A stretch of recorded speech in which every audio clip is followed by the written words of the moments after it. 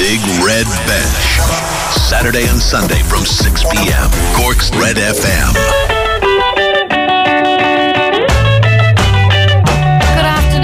Welcome to the Big Red Bench in Cork's Red FM with me, Valerie Wheeler, with you until 7 o'clock. I have a hectic and a very busy show lined up for you tonight. Moss Finn joins me live to dissect an Ireland performance today. They got their first win in the Six Nations, so we'll be chatting to him in just a little bit. Gemma O'Connor retired from Camogie during the week, a warrior and a legend. We're also going to hear from her and how she feels in retirement. Irish athlete and sprinter, Olympic hopeful Leon Reid joins me. We're going to be chatting to him. John Fogarty from the Irish Examiner, he was at today's GA Congress. We're going to chat about the black card, the split season, the Mayor Ferna, and Larry McCarthy becoming the 40th president of the GA. Also, we're going to hear Larry McCarthy's personal address from Congress today, and a special mention to Bishopstown. All that and more on the Big Red Bench in Cork's Red FM.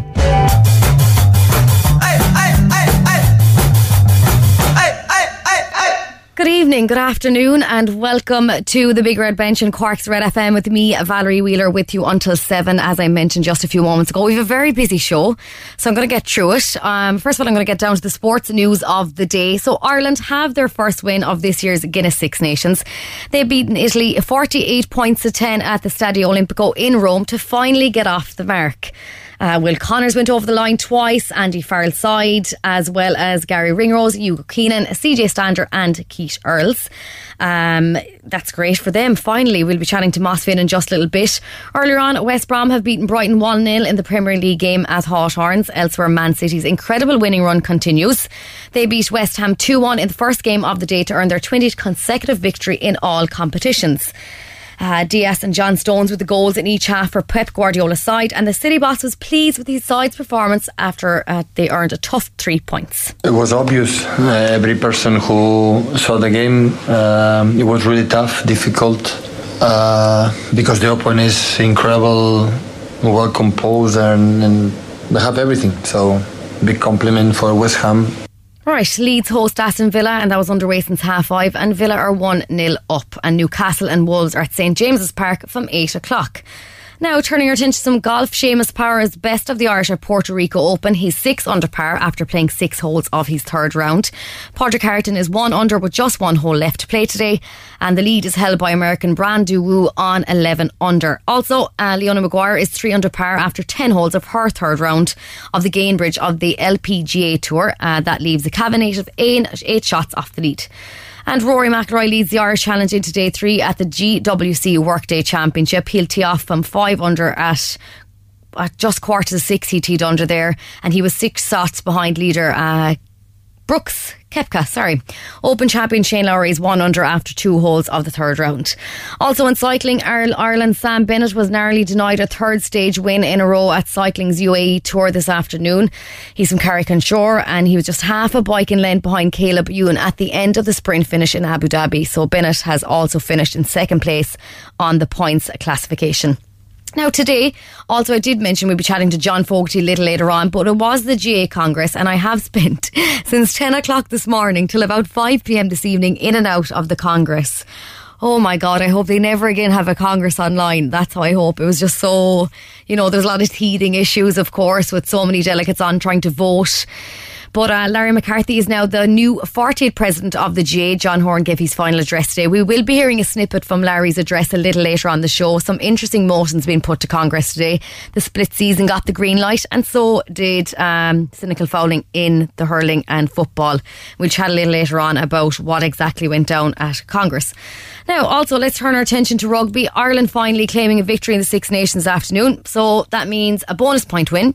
They're third on the table, and it finished 48-10. I mentioned earlier on Gary Ringrose, Hugo Keenan, Will Connors with 2, CJ Stander and Keith Earls, and the extras coming from Johnny Sexton. A good afternoon for Ireland squad and Andy Farrell. Joining me live on the bench with reaction is rugby legend and Cork man Moss Finn. Moss, a good day for Ireland? Absolutely, yeah. It's a very good day. It was a very comprehensive win. We showed a lot of good things going forward in particular. The forwards got go forward ball. Tyke Furlong and Kilcoyne made some great driving runs in the first half. Our backs sort of cut loose a little bit, weren't afraid to pass the ball in contact. Played extremely attractive rugby, and we got our just rewards. So all in all, a very positive start, a very positive win of our first win for this time around, but in the Six Nations. But I would say overall a very comprehensive, competent performance.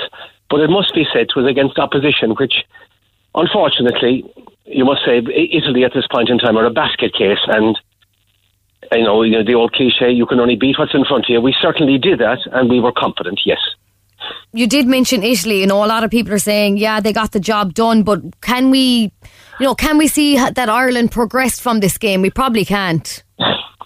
No, as I said, you can only play what's in front of you. But Italy have gone back in recent years, and there was talk of relegation in the Six Nations, which would be a good idea because the likes of Georgia would be better than them. But Italy are very, very poor. I mean, I would honestly say that Cork Constitution would beat Italy, with no disrespect to Cork Constitution, which sounds ridiculous. But they're only barely better than an average club side, I would suggest, and.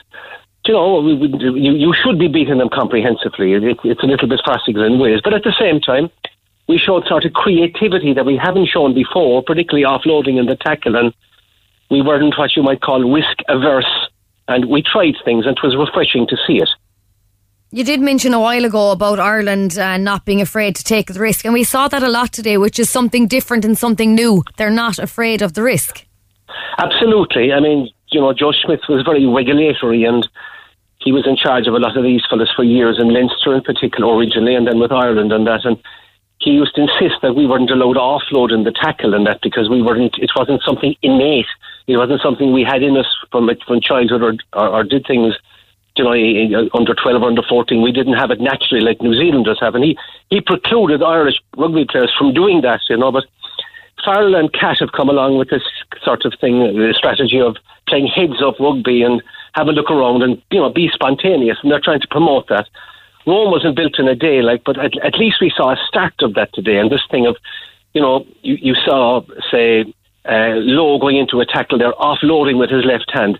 That's the way forward. And I think we have the ability in Ireland to do that. And maybe Farrell and Cat have taken off the sort of reins and we might leave us go. And going forward, we might be more attractive to watch, play a better brand of rugby and play winning rugby, maybe against better opposition with that attitude. To look at some players' performance today, I mean, Craig Casey, quality debut. Fantastic. I mean, I spoke about him there a couple of weeks ago. He's a dynamite little scrum half. He's Indigenous Irish, he's Indigenous Limerick, born with a mile from Thomond Park. He's a fantastic little general, and he's just what Ireland need, and he's a perfect foil for Conor Murray. Conor Murray is a steady Eddie, will do everything right, physical, everything. Your man can come on, lift the pace of a match, a la the old Jacques Ferroux for France, who was a tiny little man. But Casey has this kind of general attitude, or he's got the attitude of a little general about him, a type of a Napoleon. He's pointing to space, he's shouting at a fellow out in the wing, you go there. He's like a little general, and I think in time he could become a wonderful player. My one misgiving about him is that he kicks with his left leg, which isn't altogether very advantageous if you're a scrum half. Moving from left to right out of, say, a scrummage. That's the only negative I have about him. But other than that, the guy, I think he could be a sensation. Who else stood out for you today, Moss? The most important thing in the first half was Tyke Furlong. Kilcoyne to a lesser degree, but Furlong is a world-class player. And he made big, driving, incisive, go-forward runs that got us on the front foot. He's a world-class player, and he will do that against any opposition. I thought your man Will Connors at blindside, or at open side, was fantastic in stopping their runners immediately at source with these chop tackles. I thought he was absolutely brilliant. Other than that, standout, I would say the guy who came on, that fella Baird, the second row from Leinster, was excellent. Stander was his usual steady self, very, very strong. Tyburn, another man of the match performance, brilliant. In the back line, I would say Henshaw was good, yes. And Keenan at full-back, sort of his lines of running at times were world-class. He can be a bit nervous under the ball a little bit at times, but his lines of running were excellent. You mentioned Will Connors a minute ago. What did you make of that back row going forward? CJ, Byrne and Connors? Great back row. I mean, a fantastic back row. Connors in particular, like Standy, he'll always give a 90% performance. Great. Tadhg Byrne has been man of the match and all the things. So, and a wonderful compliment. His standard isn't that tall. Tadhg Byrne is a second row playing blindside, and Connors isn't that tall. So they complemented each other very well. And like, I don't know what's gone wrong with Jack Conan that he hasn't been picked on that panel all along. He came on then, and he's another excellent back row forward. I don't know why Farrell hasn't looked at him earlier this year. So we have a lot of strength in the back row, which is a very, very important part of the modern game. I mean, the new sort of attitude to how important the back row is that they say whoever wins the breakdown is going to win the match. And if you have a fella like Connors and Tadhg Byrne and Stander there, and they're poaching at the breakdown all the time, you have a great chance of winning the breakdown. And as I say, win the breakdown, win the match. Back row forwards of that quality, we do have them, and I think it's only positive for the future with them. Well, it's nice for a change to start and talk some positives on Ireland. You know, over the last few weeks we've been talking so negative because they've been losing. But if we were to pick out some negatives today, where do you think they need to improve on going forward facing Scotland? Well, I would suggest that there was a period there after we started very well, but there was a lull then in the middle of the first half where we got a little bit sloppy. The second half then, after scoring a try early, we got very sloppy for about 25 minutes maybe in the middle of the second half. And I would say that in the ascendancy against a great team like that, the All Blacks would come along and they'd put 90 points on them. We lack that ruthlessness. Whether the likes of Farrell or Cass can give us that ruthlessness going forward, I don't know. But we need that killer instinct to put 90 points on Italy. So that when we do come to a real test like that, we'll have the ruthlessness to beat the likes of Scotland and England when we are playing well. I don't think we certainly were in the ascendancy all the time, don't get me wrong, but we got a little bit sloppy and we didn't execute properly under pressure. Now the pressure will be a lot more intense against Scotland than England, so it remains to be seen how we'll perform in that. But as I said, going back to my initial point, Farrell and Cat are giving this team a licence to think for themselves out in the field and give them a little bit of freedom in the long term, which I think is good because Smith stopped all that spontaneity. So today was a building block for that, and maybe the next time when we're allowed to do it again, we might execute a little bit better, keep our concentration for the whole 80 minutes and maybe not just 50 or 60 minutes. Also this performance and them being able to have a bit of creativity might give them a bit of confidence, Thomas. Absolutely, confidence. I mean, the more you do things with the ball in hand and try more things, the better you get at it.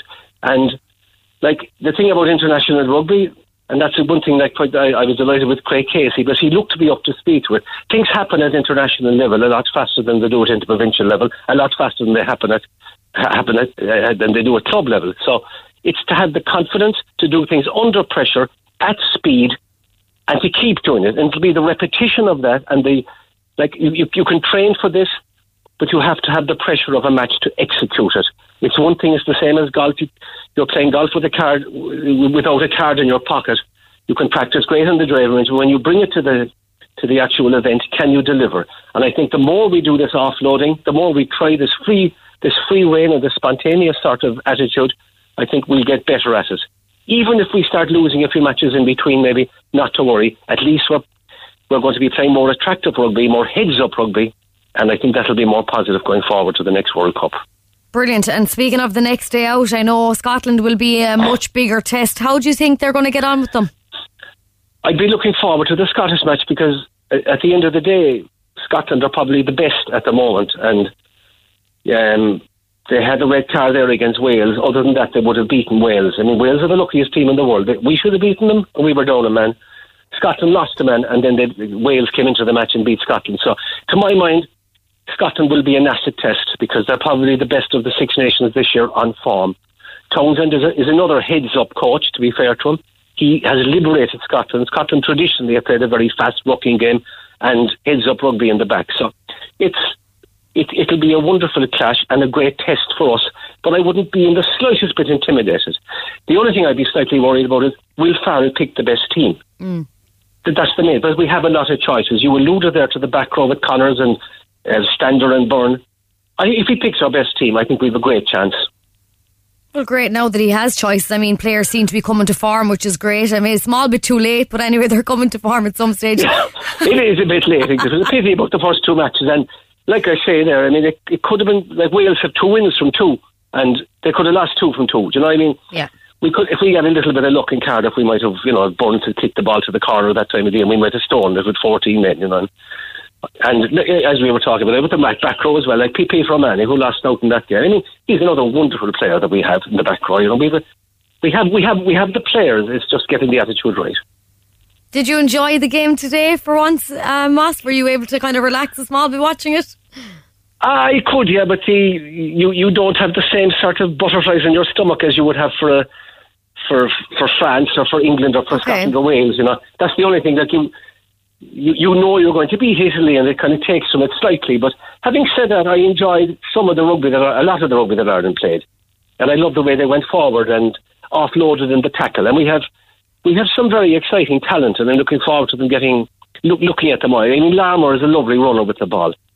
He runs at the ball in 2 hands. He's looking all the time, and they're all trying to get their hands in behind and offloading the tackle. The next runner is coming on a good line and taking it on. I mean, it is refreshing. I know it was against Italy, but I did enjoy it because we saw a little bit of open rugby for the first time in a long time, and we kept our ball in hand and we ran good angles. Look, it was a win for Ireland today, 48-10 to Italy. But before we let you go, Moss, there was sad news during the week. Poor old Gary Halpin died at the age of 55, but he seemed like a right character, to be fair to him, Moss. He was, and God be good to him, he was a great character, and in the times when you could be a character in rugby, and Sean Fitzpatrick alluded to it there on the Examiner today, where he said that he met Halpin at a time when you could go for a pint with the opposition after a match. With professionalism, that has evaporated. And he was talking about the time that we were playing New Zealand, who were in their pomp, and we had an average Irish team, and Halpin scored against them after about 7 or 8 minutes, and he gave the finger to Fitzpatrick as much to say, like, well, we're not just paddies, we can play rugby as well. And sort of half an hour later, we were after conceding about 100 points. So Halpin was always slagged over that. He was a very, very colourful character and a very good player as well, But like the way sport has gone, it's gone very, very serious, and there's not enough room for fellas like him anymore, which is a great pity, because the likes of him are what makes the game. It made the game for me anyway, and the friends you make and the bit of crack, and he epitomised that, I know, and you mentioned it there. It's not often that you maybe see a player's personality nowadays. Even post-match interviews, they're all very kind of robot, and you don't see them for who they really are. You don't, and like we only finding out now how regimental that Schmidt was. Yeah. Like, he used to even tell them just what to say in the press conferences, So maybe like it's a bit refreshing to see what Farrell and Cat are doing. I'm not persuaded by them yet, but you like to see the little bit of individual expression be allowed, because at the end of the day, it's a game that we like watching, and we don't like watching robotic stuff. Well, Moss, thank you so much for joining us on the Big Red Bench. We're looking forward to chatting to you again, and hopefully it'll be another win the next day out against Scotland. Very good, Val, and lovely talking to you. All right, Moss Finn on Ireland's win today. Finally a win for Ireland. Now we're going to turn our attention to Camogie. Before I get into Gemma O'Connor and have a chat about Gemma and chat to Gemma, today was the GA Congress, and one woman, before we get into this, I'd like to speak about is Tracy Kennedy here in Cork. She had a window of opportunity this morning to get a question in amongst all of her male colleagues, and she queried where the GA was at in relation to their journey of integration of ladies football and Camogie and GA all being under one umbrella. And to be honest, I'm so happy she did it. I kind of fist pumped in the air and give a go on Tracy when she said it this morning. She posed her question at Congress, and Director General Tom Ryan responded and said that is their main priority this year. So it was really nice to see. It was great that Tracy took her opportunity and, took her opportunity and involved women in sport. And thank you, Tracy, for thinking of the women in sport and using your opportunity and your voice today. Made me so happy. So well done, Tracy. Now, this news made me very sad during the week. It was another retirement in Cork, and it was announced, and this time it was Gemma O'Connor. Gemma has 9 All-Irelands to her name and 11 All-Stars. She won her first All-Ireland medal, in 2002, where she started the final at left half-back against Tipperary, with most recent triumph coming in 2018. Joining me on the Big Red Bench this week, I caught up with Gemma. Gemma, welcome to the show. Thanks a million, Valerie. How have you been? How have you been since the news? I don't know. I suppose it's a bit overwhelming, really, to be honest. I've kind of had it hanging over my head really for the last number of months. And then I suppose I just kind of made a decision to say, look, I'm going to make the decision, call Paddy Murray, talk to the girls and just go with it. And then from then on since, it's just kind of after, I suppose, snowballing. And, you know, it's just been a whirlwind really for the last 2 days. How did Paddy and the girls take the news? To be fair to Paddy, he was very genuine about it. Sometimes if I have doubts in my head and I ring him and he'll be like, I don't want to listen to it. It's grand. Come back to me, whatever, But I think he knew maybe it was coming. And look, he was very supportive and it was very genuine. And look, I told some of the girls and some of them were shocked and some of them, were, but they all wish me the best of luck and stuff. So look, it's going to be hard not to be a part of it this year. And, it might be a bit easier now, but when you see them playing, maybe whenever that is over the next few weeks or during the summer, it's going to be a hard one to take. Yeah, why now? Why have you decided now's the time? I suppose there's a combination of things. I suppose 2019 and being captain and all, it would have been brilliant to finish off on a high that way. That wasn't to be the case. We lost in the semi-finals at Galway. And then I kind of said to myself, look, I'm not going to maybe finish off that way and give it another go. Sure, COVID hit then. Then it was a split season, the club. And then I decided to go back and give it another go for, that, I suppose, maybe trying to make the wrongs right from the year before. And sure, sport is so unpredictable. I got injured then just before the first round of the championship and I only ended up playing one game. And I said to myself, after losing then Parky Queeve in the semi-final, I said, you're hardly going to go out like this now. So I just had a long think about it and I just kind of weighed up the options and weighed up the pros and cons. And I said, look, this year, not giving excuses, but, it mightn't be any different. I could be injured again. I could be still chasing that dream of trying to finish off in a high, and sport doesn't work like that. So, look, I just made a call and I just went with it. Do you think COVID maybe had an impact on your decision? A lot of people are retiring and you'd think now, because there might be a short window of championship season this year, you might have held on for another year because it might have been so short. Yeah, look, if I was being honest, I was probably trying to play it a small bit cute and wait for the fixtures and stuff to come out. And I was trying to kind of, juggle around things and see what the options are and maybe would I go back again for another short season. But look, definitely COVID has influenced my decision massively. I suppose I'm at that later stage in my life where I'm probably starting to feel aches and pains and niggles and the whole training regime of at home is hard enough on anybody. And I think, I suppose I probably need that physio, I need that strength and conditioning coach to get me over the edge. I think I need probably the support of my teammates around me. I feel a small bit disappointed as well because I'm like almost feeling like am I throwing the towel in, am I leaving the players behind? Am I leaving myself down? I never want to admit defeat.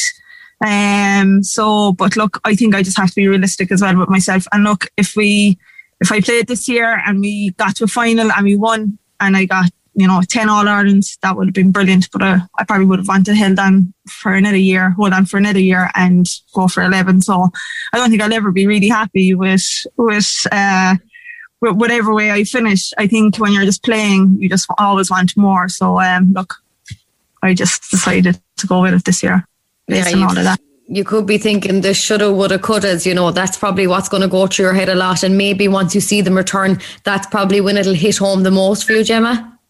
Yeah.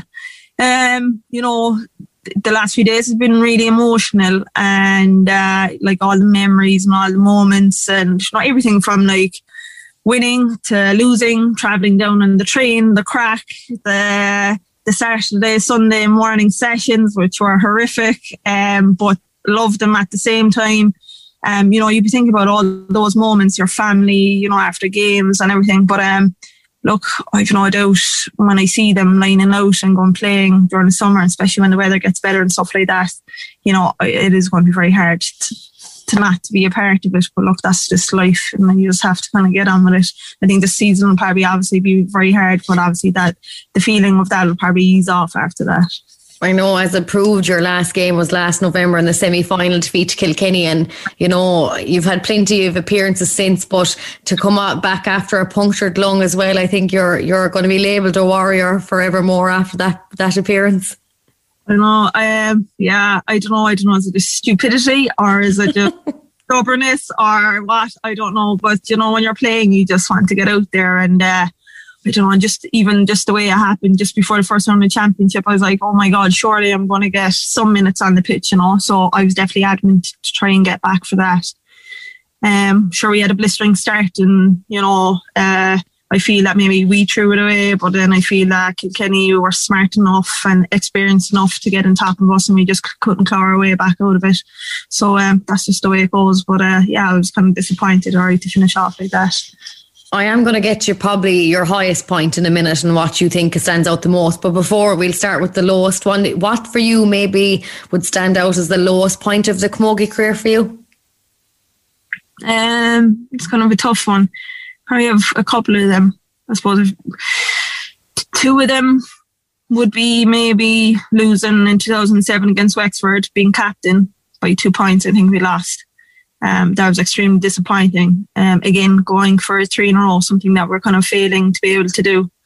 So that was really disappointing. But I suppose then as well, getting sent off in the final in 2016 against Kilkenny, that was just the lowest of the low.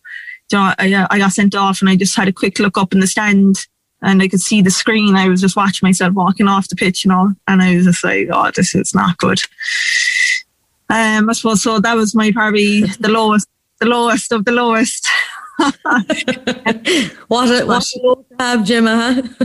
I know, but and to be fair, like, I think the girls kind of clawed their way back a small bit to only lose by 4 points, and I was just like extremely disappointed. I was like, if that didn't happen, what could have been? But that's just the way it goes. Kilkenny were on top from start to finish that day, and things just didn't go our way, and I suppose it was just everything from frustration and everything that had built up, and it was just one of those low points that I never wanted to repeat again.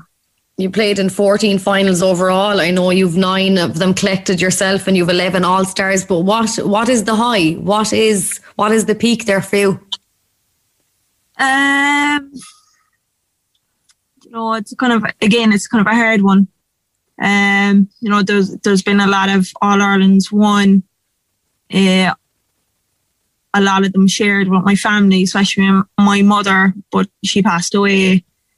So like some of those highs in the past were unbelievable, but if you're talking recently, I suppose the 2017-2018 finals against Kilkenny, I don't think maybe there were anything spectacular to watch. There were low scoring games, they were tight, but I just think the fashion and the way we won it, and I don't know, I always just, it kind of just puts a smile on my face. And 17-18 final, just I can't believe sometimes that we got our opportunity, we took it, it worked out, but it was just pure and utter chance and luck as well, the right place, right time. And then just to repeat it again in 2018. And for me, they're my kind of recent highs during my career. They're just 2 sweet wins, really, basically.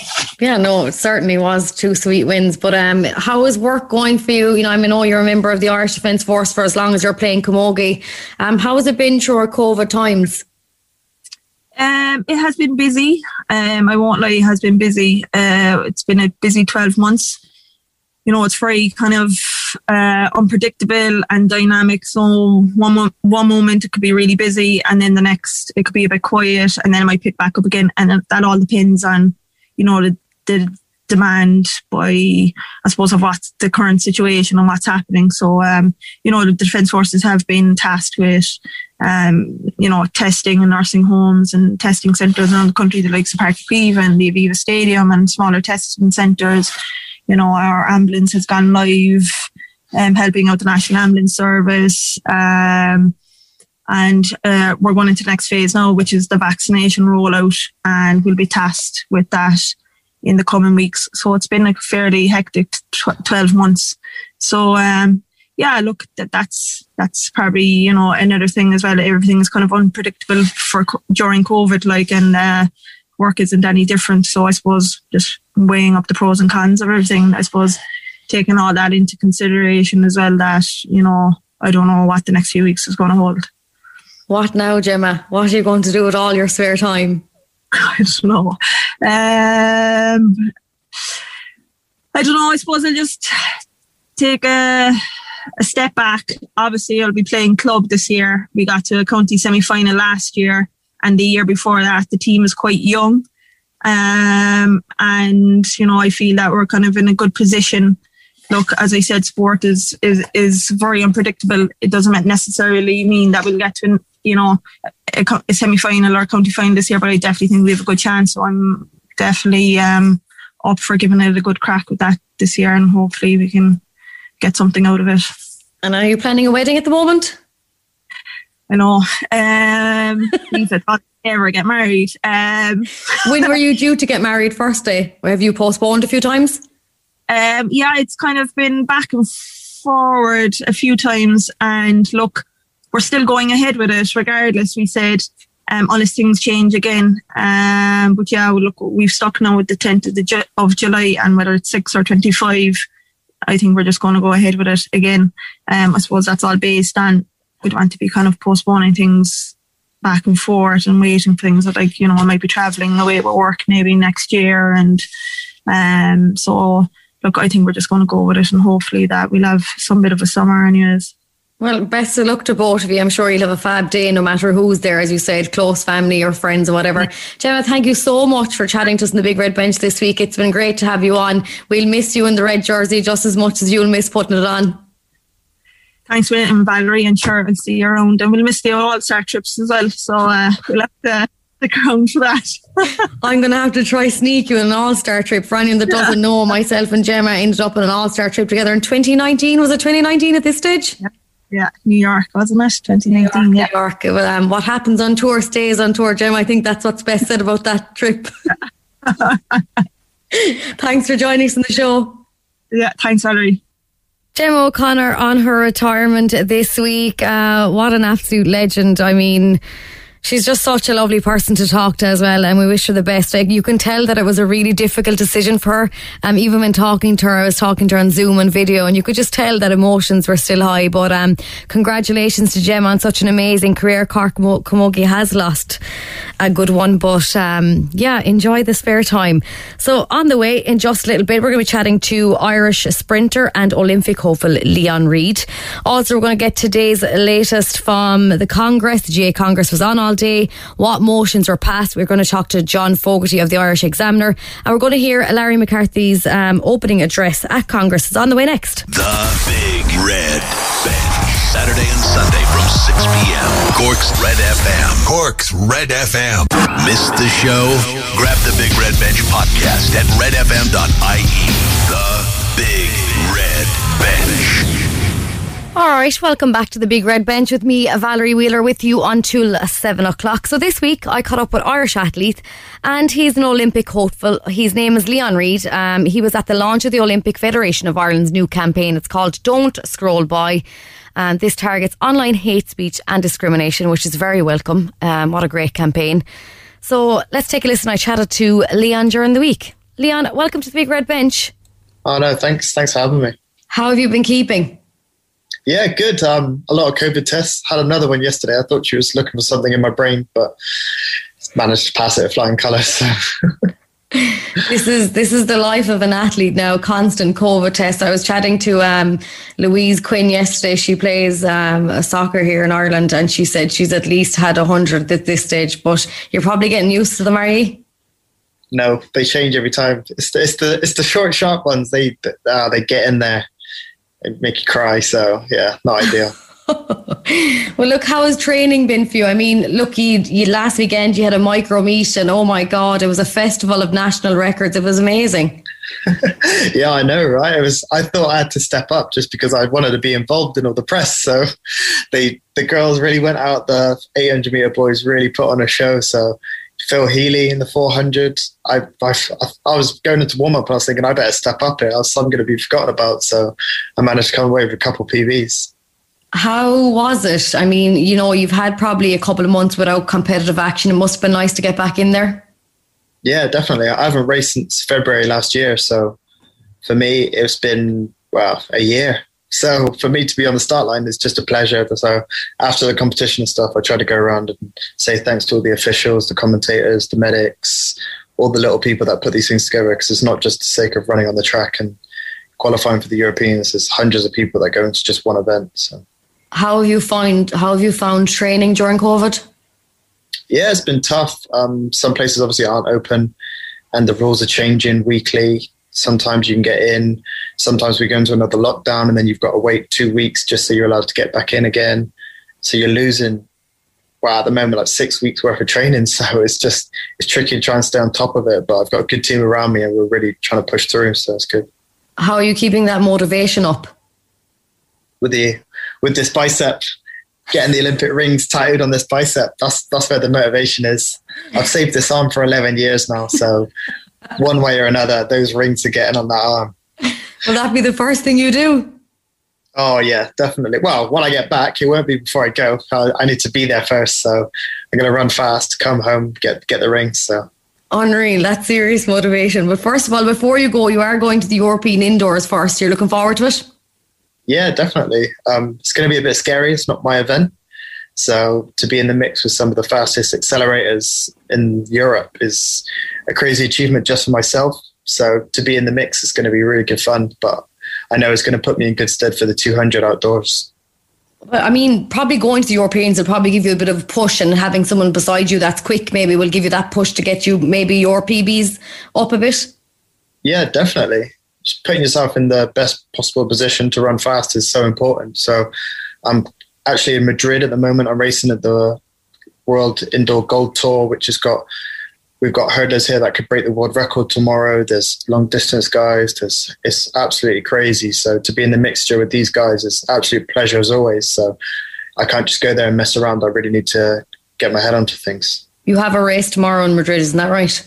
I do indeed, yeah. 60 metres again. Okay. And how are you set for it? I mean, you're after travelling from Ireland to Madrid. There's a bit of jet lag. I know it's not far, but the legs would be squished up in an airplane. It's not like you're able to run up and down the runway of a flight. Yeah, no, definitely. Especially after we had a long weekend as well of racing. So warming up, racing, warming down, warming up, racing, warming down. You've got to do that 4 or 5 times. So it's all part of the job. So hopefully I've prepared well enough and it should be fine. And as you mentioned, a lot of people are talking about the Olympics and will it go ahead or will it not go ahead? But you would like to remain positive and there's no point thinking, I know the way it's going ahead in your eyes and that's it. Yeah, definitely. You've got to think positive. You can't think it might not go ahead and you should stop training or do less training or prepare for the worst. I prefer prepare for the best. And then if something happens, then it happens. It's out of my control. But at the end of the day, it's not just someone's got a cold and they can't put on an event. It's more just like there's hundreds of thousands of people dying and people are getting sick and stuff like that. So if they do cancel it, it'll be for the good of the athletes and the people involved. But obviously, I hope it goes ahead so I can represent Ireland there. Of course you do. And no better man, I'd say, when you do go. But you are joining me today because the Olympic Federation of Ireland launched a new campaign, Don't Scroll By. It's to combat, I suppose, hate speech online and discrimination. And I know a lot of us have been subject to online abuse. And, it's great that a campaign initiative like this has been launched. Yeah, definitely. I feel like it needed to be done. And especially when you see stuff on TV and stuff like that, it's always out of the picture. But with all of us coming together, we can really bring it close to home. Because it's not just athletes that get abuse. It's school kids, it's young adults, it's old adults, it's ex-athletes. It's not just me, myself, and the Irish team. It's just anybody can abuse, and the power to do it is just, there's not a lot to stop it. So we've got to do it in ourselves. To, if you see it, report it and then get them banned. There is a dark side to social media. I know you're on it and I'm on it and we're all on it, but have you yourself received anything bad? Yeah, definitely. Especially when I moved over, I used to compete for GB, and then I switched over to Ireland. My mum's Irish, so it was more just like, oh, you can't be Irish because you don't have an accent, or you can't be Irish because you're black. And it's just, these are the thoughts that people have put, and they're not just thinking them, they're actually typing them and sending them to me. And it's just like, how did you come to that conclusion? My mum is from Ireland. Like, we've probably got family friends that we didn't even know that we had. So it's very small-minded. How did you feel when you got those comments? Yeah, obviously they're tough to take, but I don't react to them. I know that's why they do them. They're looking for a reaction, whether it's good, bad, or ugly. If you react, it's kind of like bullying. If you feed them, they're going to do it again. So I just see it, read it, block it, report them. So. Yeah, well, no, it's great. It's great that you've all come together to launch this campaign. Don't scroll by. I will share the details on it over on our Twitter at The Big Red Bench. Well, best luck on your race tomorrow. And I'm sure we'll be chatting to you again before you probably head to Tokyo, no doubt. And I'll be looking forward to seeing the rings and the biceps when you come back. Yeah, I just need to grow them first. They're tiny. I was going to show you mine, but then I chickened out, to be honest, Leon. Thanks very much for joining us in The Big Red Bench. Pleasure. Leon Reid chatting to me there during the week on Zoom. We were chatting. There you are. I asked him what motivates him, and he said getting the tattoo of the Olympic rings on his bicep is what motivates him. Sure, look, whatever gets them that gold medal. That was Leon Reid. Great to chat to him, and a really nice initiative. Leon was subject to abuse online, so he teamed up with the Olympic Federation of Ireland for that campaign. Don't scroll by if you want to take a look at that online now. Now, I did mention that GA Congress was today. So joining me on the Big Red Bench after his long day on the GA Congress Teams call is John Fogarty of the Irish Examiner, Gaelic Games correspondent. John, all day, all we heard on GA Congress was, can you unmute your mic? Hello, can you unmute your mic? I think it proved a bit difficult for some of the delegates online on the Teams, John. It did, Valerie. Listen, it was ambitious for the GA to go ahead with this, and there wasn't just teething problems.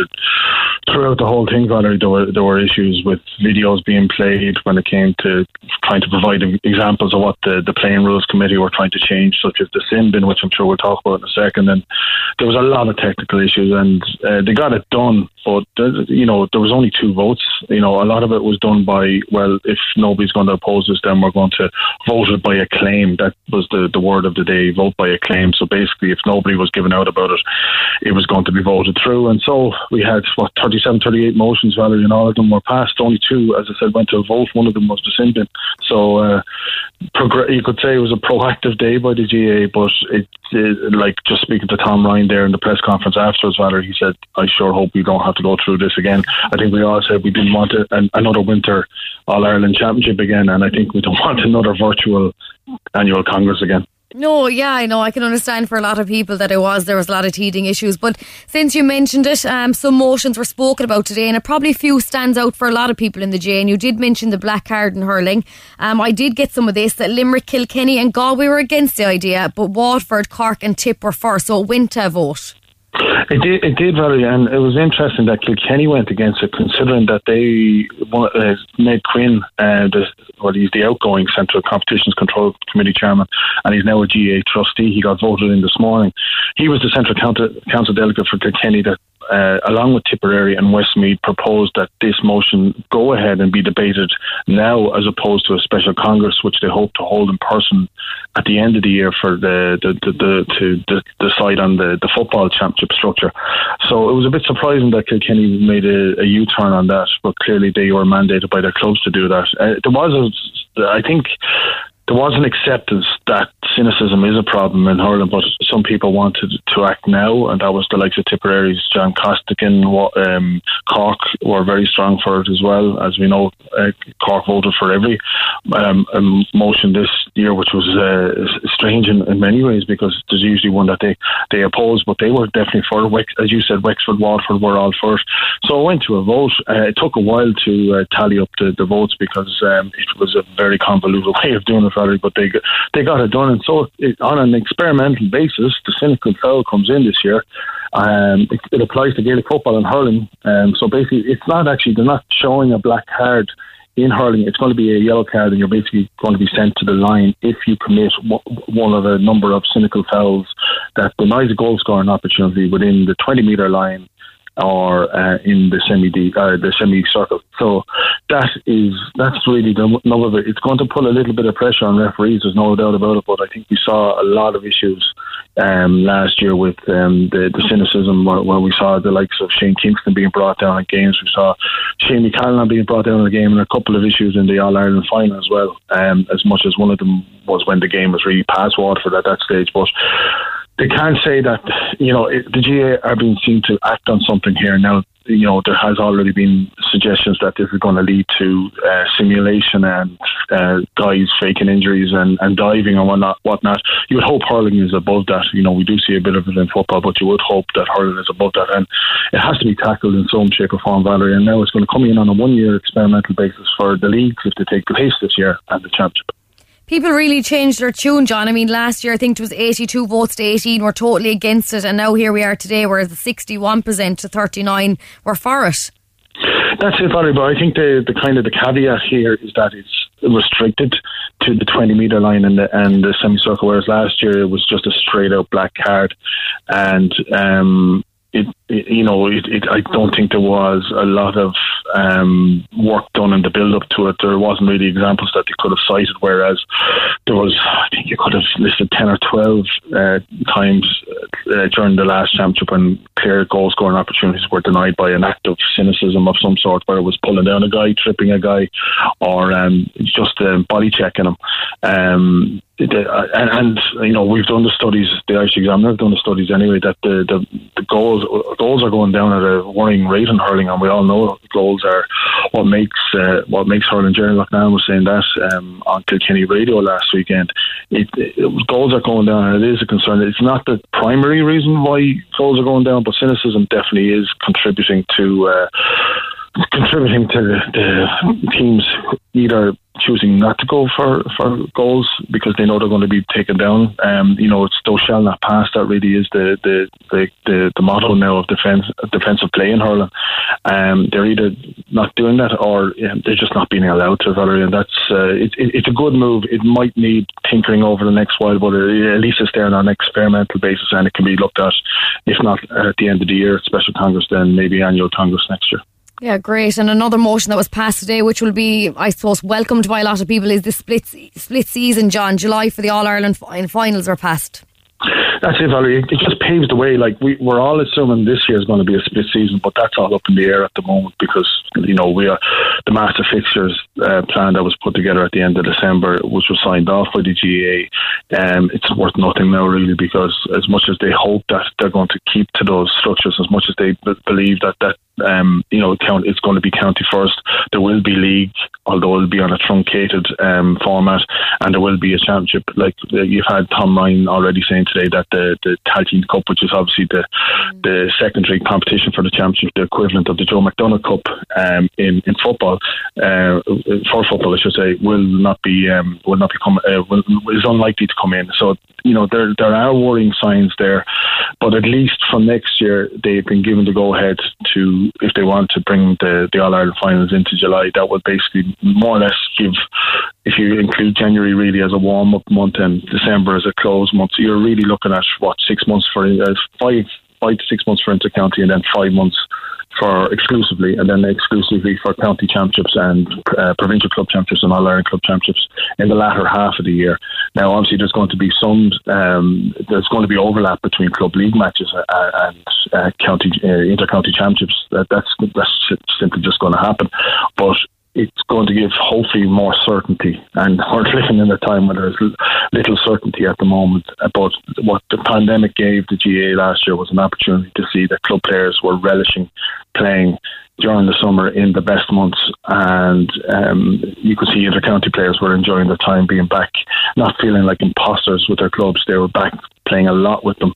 They enjoyed it, club players enjoyed it. And if it does give certainty, if it gives the opportunity to club players to be able to plan their year around when the championship games are, then it's going to be a big move, because and it will certainly help Valerie in terms of cutting down on the amount of dropouts among players, especially those around their late teens and early 20s. Yeah, look, there's so much we could get through, and other motions. I suppose the one captain to lift the cup and trophy, I see that's getting a lot of stick online. The May of Fern as well. There's so many, John, that we could get into. Anyone that sticks out for you the most?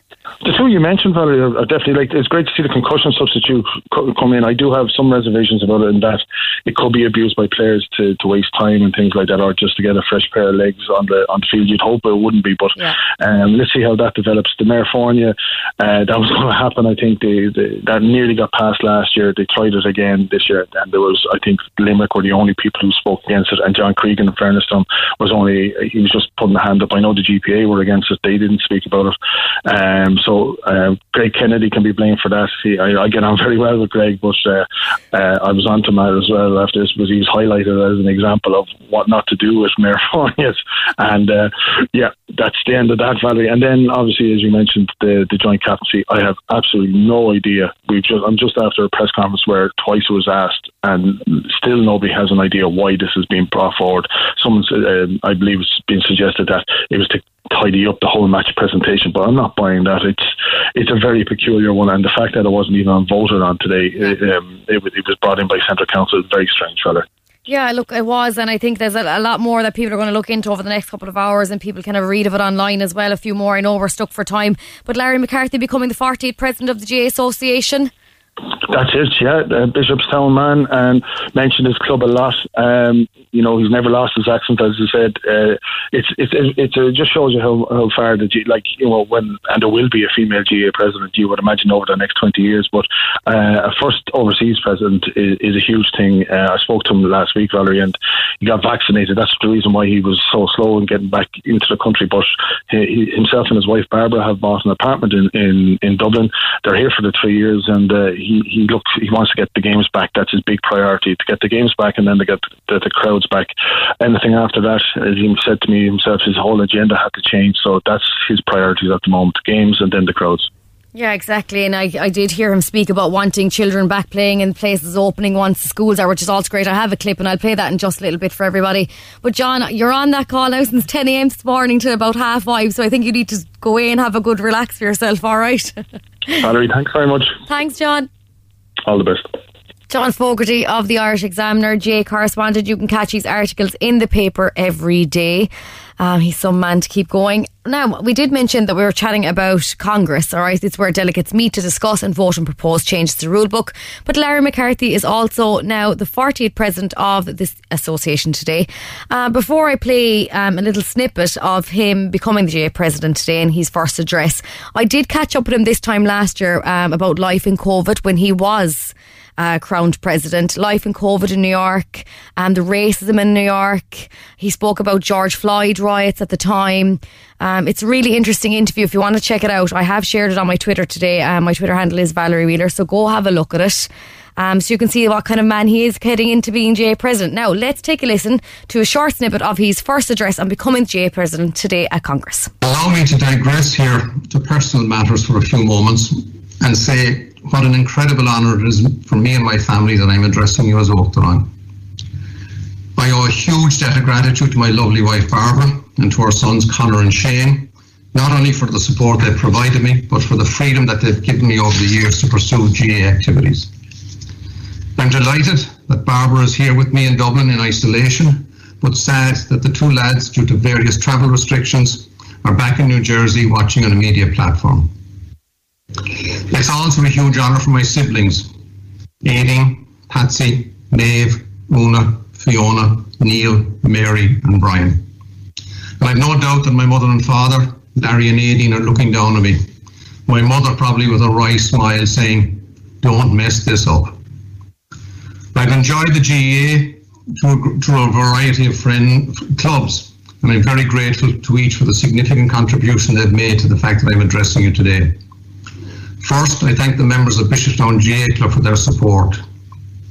I've been out of the town for many years, but your home club is your home club, no matter where you are, and Bishopstown is mine. The members of Thomond College GA Club gave me the opportunity to develop an interest in managing a club rather than playing, allowing me to attend Limerick County Board meetings and Higher Education Council meetings was an education. I'm very, very grateful. To the Raheny GA Club, where I played for a number of years before going abroad to study, my gratitude to you and good wishes to our club president, Tosh Gallagher. And to my home from home for the last 36 years, the Sligo Football Club in New York. To suggest that you were sceptical in the dressing rooms in Gaelic Park when I asked you to nominate me as Uachtaráin would be an understatement. Dare I say that you are now members of one of the most well-known clubs in the world. Famous rather than infamous for once. Thank you. My gratitude to the New York GA Board, Joan Henchy, Liam Birmingham, Lawrence McGrath, Brendan O'Sullivan, Claire, Tom Fahey, Joe Prunty, and a whole host of other people over the years. There's no doubt that my GA credentials come from the corner of 240th Street and Broadway, and you're very much part and parcel of that. I hope, ladies and gentlemen, that this is a special occasion for the diaspora. I'm very cognizant of the thousands of GA people who have expanded our games across all corners of the world.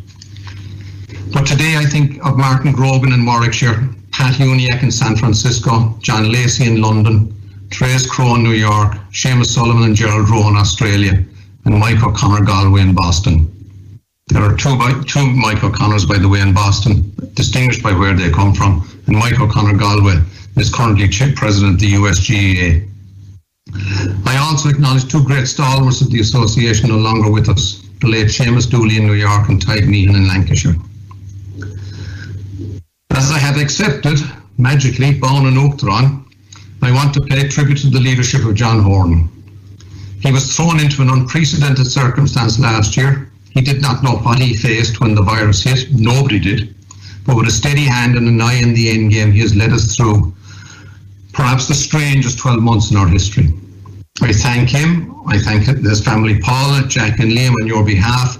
And if I could create a standing ovation, I would create a standing ovation on Zoom. It is exceptionally well deserved, John. Go to Mila Mahagut on behalf of everybody. I finished my remarks last year after the election, ladies and gentlemen, by saying, I'll see you all in Ned's.